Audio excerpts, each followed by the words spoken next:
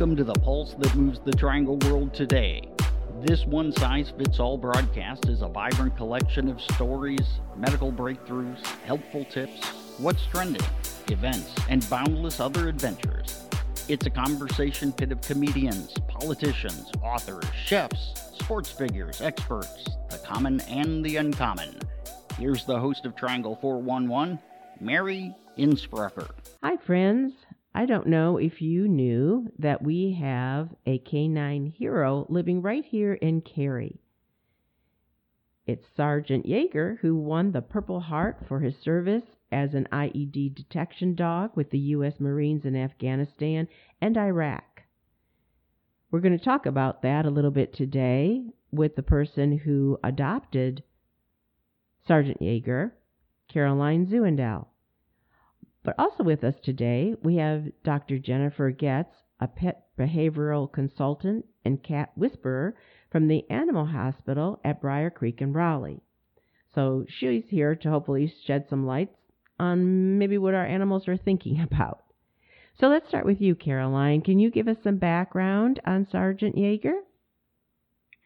Yeah, so Sergeant Yeager, he's 13 years old, so he's been around for a while, but he did 3 combat tours with the United States Marine Corps. The first one was in Iraq, and the following 2 were in Afghanistan. And it was on April 12th, 2012, when they were in the Helmand province, that he and his handler experienced an explosion.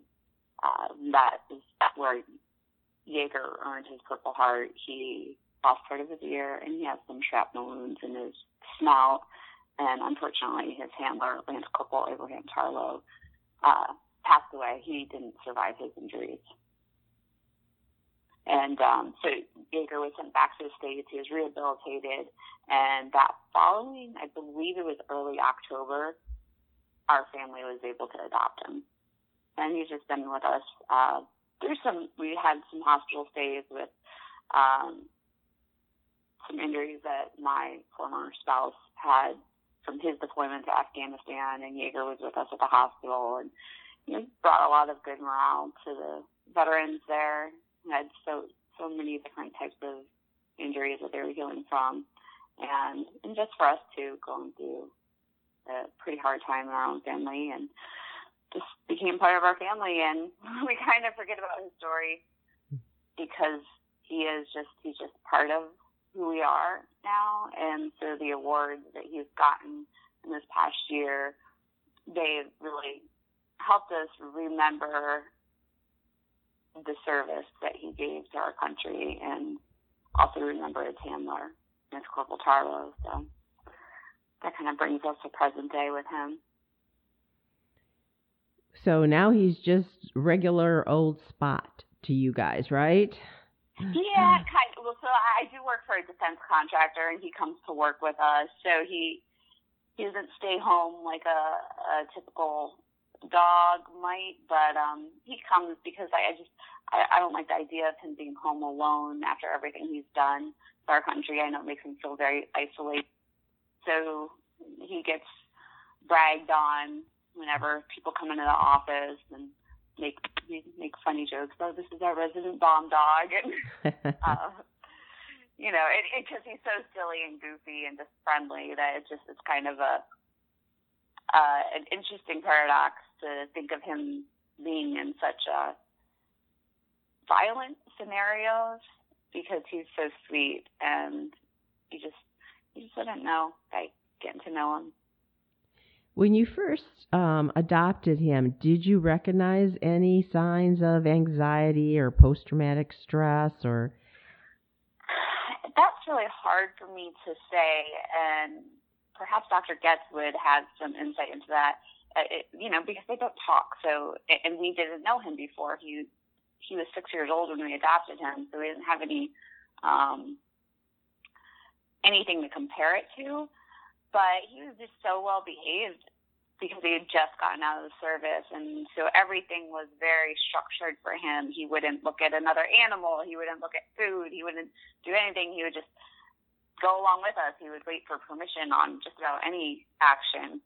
And and then they just started noticing. And then I don't know everything that they can retain, but he sometimes has these dreams that are so seemingly vivid, where he does the whimpering and he seems like he's trying to run and just very vocal while he's sleeping. And because I know what he's been through, it makes me wonder, is some of this him recalling what he experienced overseas, especially during that last deployment. And so I'm not really sure what the best thing to do in that situation is. So we usually just kind of gently wake him up and reassure him. And he seems grateful and, gives you kisses and just seems happy to be awake again. And so I just, because I'm kind of ignorant on what he might retain. Well, let's get the doctor in here for her thoughts on this. That's kind of funny that you were talking about his vivid dreams, because I have a senior dog as well. She's a 12-year-old pit mix that I got from a client that couldn't keep her, and she does the same thing when she's sleeping. So I don't know if it's, dogs that have had active lives. She's always had a yard and been able to chase squirrels and things, and she has very vivid dreams where she makes little whimpering sounds and her legs are running like she's chasing after something, or if it's more a senior dog thing, because she didn't used to do it so much when she was younger. So, as far as post-traumatic stress, with dogs, I see a lot more anxiety of dogs that have had not quite the right beginning in life when they're younger, and they either were neglected or abused when they were very young. I see several police dogs, and with the police dogs that I see, they tell us if they have to stay with us for any reason, make sure you don't make any loud noises or pop any balloons or anything that would sound like a gunshot or anything like that, because they might think it's something, and don't raise your voice to them because, they could be thinking that you're a bad guy they're supposed to chase. But I haven't really seen any real anxiety in them.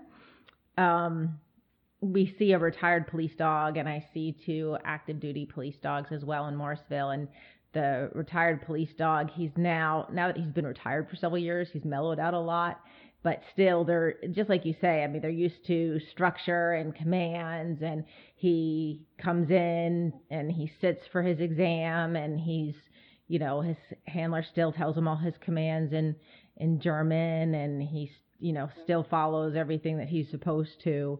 So they are very, very structured and very used to that. And I think once they get so used to that, they kind of like to retain some of that. So now he's in the house and the house dog, but he still kind of keeps some of that structure to him. It almost sounds like he's wanting to be, or all these animals are wanting permission to show some kind of emotion because they're so structured. It's like, okay, where is emotions in their training? Yeah, they're taught to be, like little soldiers almost. So that's what they're used to do. And same with cats, a lot of times structure, it really helps anxiety in animals because they know what's going to come next. And they know, if I do this, this is going to happen. So they really are able to more predict, what's coming next, because everything's so structured. And that really is relieving of anxiety, because things aren't just, who knows what's going to happen next, or something could, immediately change. The structure seems to be pretty comforting, I think. So it sounds like Caroline's done a great job with Sergeant Yeager, but any advice to her about how to handle this? I know, again, as a behavioral consultant, you see destructive behavior, aggression, anxiety, different things like that. And anything she could use or do at this point to help him have more peaceful sleep, etc.? The big thing with dogs is people tend to try to do things where they're trying to make them less anxious and trying to help them, but they're actually inducing anxiety very often.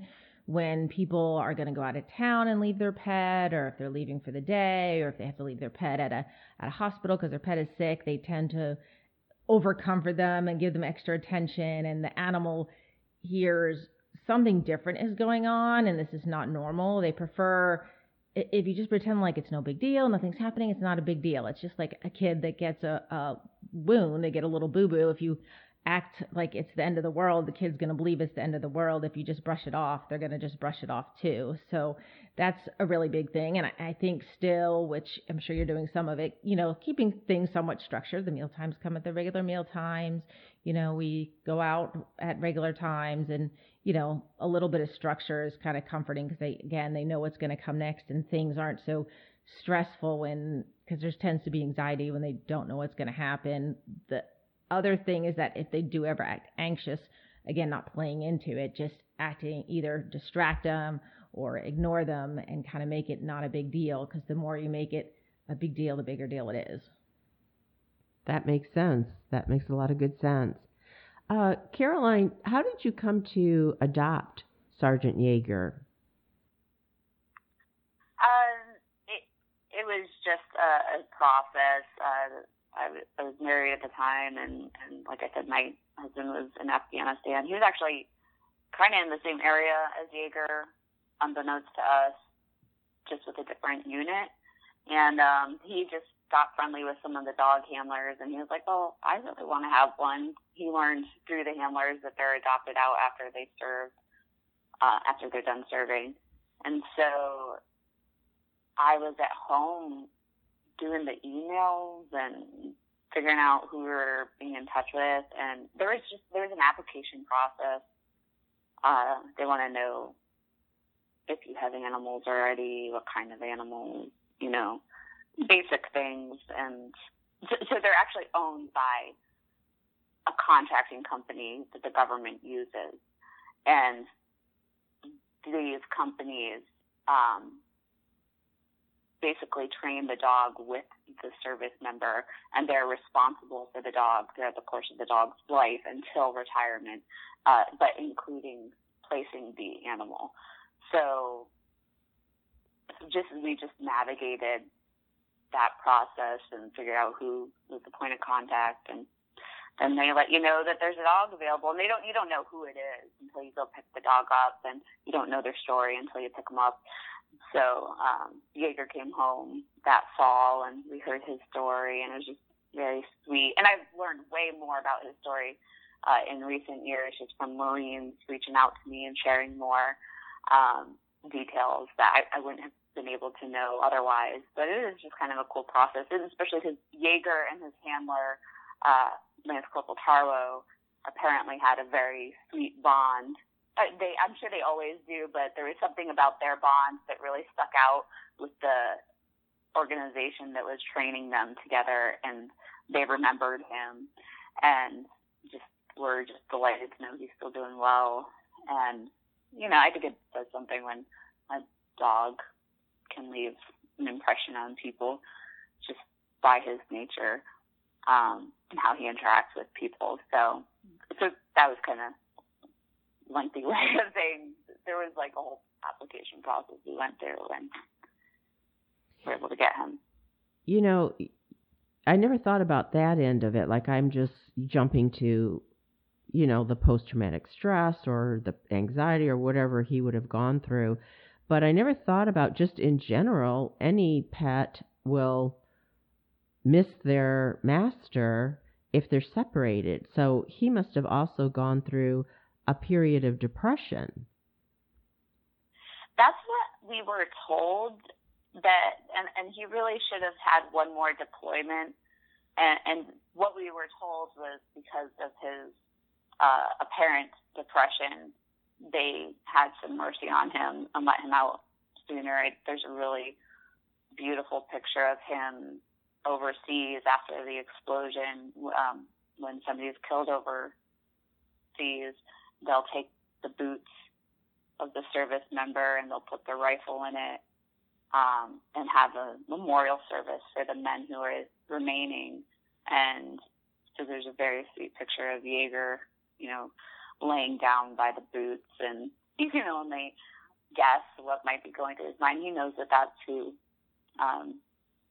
he was with and close with and slept with, and now they're gone, and he, I'm sure, felt the air that everyone was grieving for that loss. And so, yeah, he seemed to have an emotional reaction to the loss of Tarwo. I mean, that's a big change for him. He's not a working dog anymore. He's not with the person that he's been with for so long. So big changes like that are very difficult for anybody to adjust to, and especially for animals to adjust to. And the working dogs that I've seen, I mean, it's not only the handler that they have a strong bond to, but the police dogs that I've seen, when they work them, and they always come to our open house and show what they can do, and they hide drugs on the cars, and they have them attack the handler, another police officer, and they enjoy what they do, and they enjoy working, and they enjoy the constant reward that they get for doing a good job and being told how wonderful they are and getting their toy reward to play with after they do something good. It just gives them some utilization of their mind and their spirit and their body they can't really get anywhere else. So I feel like it's both the not having that person that they've always been with before to stimulate them, and then not having their job anymore. It's such a huge change for him. Yeah, I would agree, and I think that's a big reason why I bartered with my boss to be able to bring him, because I when he's left home alone, he has some passive-aggressive tendencies that don't come out when he feels like he's being incorporated, and he's so excited when he gets to go somewhere with people, like going on these trips with me for his awards and such. Like, that's super delightful to him. He gets really excited when he sees a vest come out, like really excited. And he knows that he gets to go do stuff with people, and that's just what makes him feel useful. And I think that's applicable to people too. They say once you retire in the traditional sense, your mortality rate significantly declines, and I would imagine it's not much different for the working animals as well. Tell us about some of those awards that you mentioned. So he won the Canine Medal of Courage Award. We went to Washington, D.C., and he was awarded that on Capitol Hill. It's an award through the American Humane and Most Hope Foundation to honor service dogs, specifically from the military. There were, I think, 4 of them, and he was one of them. And it was very, very sweet. And we had our local governor was there and paid tribute to Jaeger, and Lieutenant Corporal Tarwo gave a speech on them. Very meaningful. And then about a little more than a year ago, we started a process for him to be voted as the Military Hero Dog of the Year, which was a national competition. So he is on Facebook and Instagram, and so we would ask people to vote every day as they narrow down the dogs throughout the course of the year to whoever would be the top one. And so we had a great support from our local community that kind of spread across the nation, and people voted for him. And so in October, we went to LA, and he got to get on stage where they do the Golden Globes. It was very fancy and swanky, and you know, he's very unimpressed by all of that. He's glad to be there with the people. But so he was awarded that, and that was aired on the Hallmark Channel that month too. So it's been busy, and people have asked him to go on TV shows. We were in Florida last week in Palm Beach, and the local CBS had him on as well, just to pay tribute to him in his service. He's been very active for the past year. And rightfully so. We certainly should pay tribute to this hero. And, you know, I think it takes a special kind of person to be able to adopt a service dog of this nature, because, you know, you've been through a lot with him, and, you know, thank goodness for people like you. Oh, yeah. Thank you.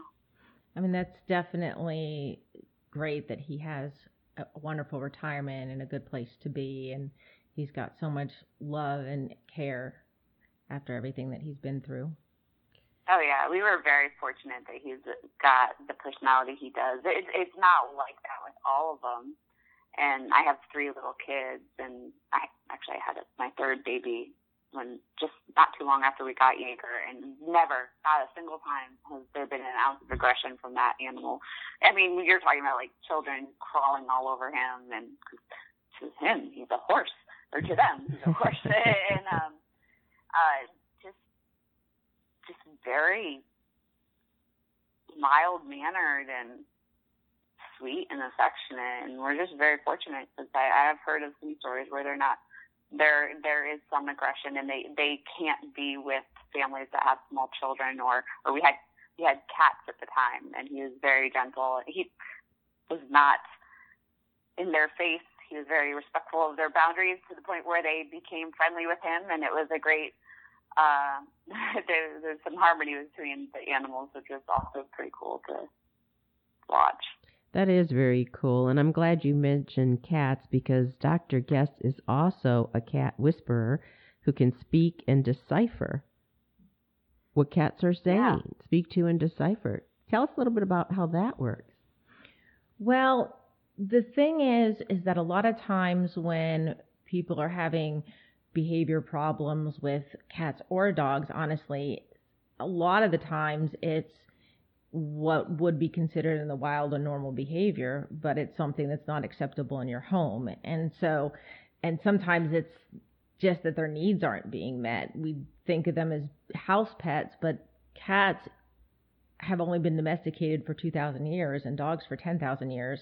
And they still think very close to the wild relatives, and they still have a lot of needs that need to be met. It's not just a litter box and a food bowl and a water bowl. Just like with a dog, especially one that's been through this much and had so much training, they need structure and they need to have their life kept, a certain way. Cats are like that too. They're not just your easy apartment pet. They still need to have a lot more environmental enrichment and a lot more of their needs met than a lot of us understand. So do you help people with that? Like, do people ask you to come and talk to their cat? I do. What you have to do is you kind of have to find out exactly what the cat is doing and when, and you have to find out exactly how the cat's environment is and what stressors and anxiety inducers that can be in their environment, and what everything from where and what type of litter box they have to what type of scratching posts and toys and food and everything that's in their environment, and any changes that have happened recently, and even their young life when they were kittens, and how they were handled then and how they were treated then, if they were in the wild or if they were with a home, and what kind of stressors could have happened early in their life as well. So it's a lot of kind of delving into everything that's going on in their life. Well, I'm glad there's someone out there who can do that. I mean, I think, yay. Our pets, they become our family members. So, whatever you would do for a family member, you should extend that to your pet, as far as I'm concerned. And their whole life. I mean, just like with this dog in his retirement, they shouldn't be just taken well care of when they're young and they're healthy. When they're older and they have other needs that need to be met, they need to be taken care of even more so. Well, I thank you both for being here today. I'd like to go into now to the nonprofit spotlight that we do at the end of every show. And we've been talking about heroes, so there's one hero I'd like to mention from a nonprofit, Molly Goldstone. That name might be familiar to a lot of folks. She's been a hero to many pets, including 20,000 dogs she has adopted out. For 15 years plus, the nonprofit Saving Grace Animal Shelter has been saving Grace and Spot and Peaches and animals in need of rescuing. She actually turned her family farm into a shelter. Now, for other nonprofits, if you're looking for breed-specific outlets, there is the Peak Lab Rescue, the Carolina Adopt-A-Bulls, and the Neuse River Golden Retriever Rescue. And for cats, There's the Safe Haven for Cats, who has found homes for more than 10,000 cats and provided spraying and neutering service for 30,000. Well, it's time to high five and say goodbye. This is Mary Innsbrucker for Triangle 411. Catch us on all the podcast platforms, Apple, Spotify, Google, Alexa. You know them all. Or you can visit our website, triangle411.buzzsprout.com. Please also be sure to subscribe and follow us. Today, open the door for someone.